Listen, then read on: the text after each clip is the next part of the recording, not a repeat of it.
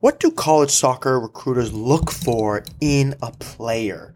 Well, obviously this is done by position and it can vary. So first thing they're looking for are players that are playing MLS Next and ECNL, MLS Next for boys, ECNL for girls, and ECNL for boys as well. And Boys Elite Academy is certainly in that category. So that's the first thing. Second thing, let's go through it by position. Goalkeepers, you need to be communicative. Please talk a lot. That will help you so much.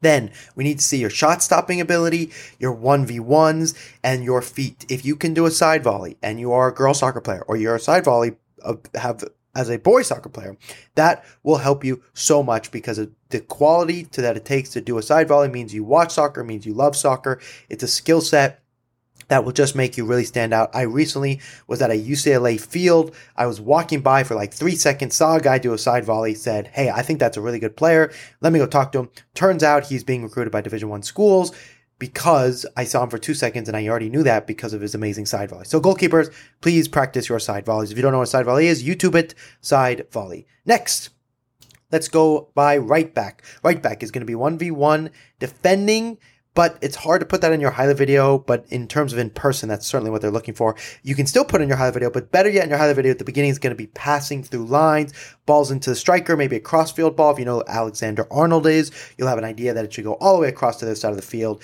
They would love that. And then they do want to see some pace because you're going to be going against some fast wingers.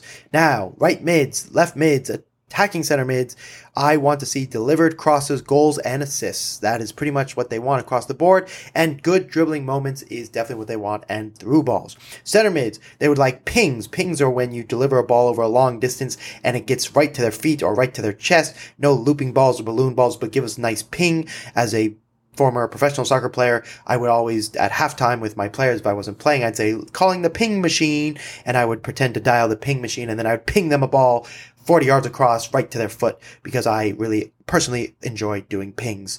Then strikers, goals, and assists is the number one. We'll add in dribbling and through balls also are in there, but certainly goals and assists. This would also basically be the order of your highlight video in this description I made. So if I went through it kind of quickly, please just listen back to it and then write it down per your position because your highlight video order is really important. But then after that, you're going to make your every touch videos like I've told you to do many times over.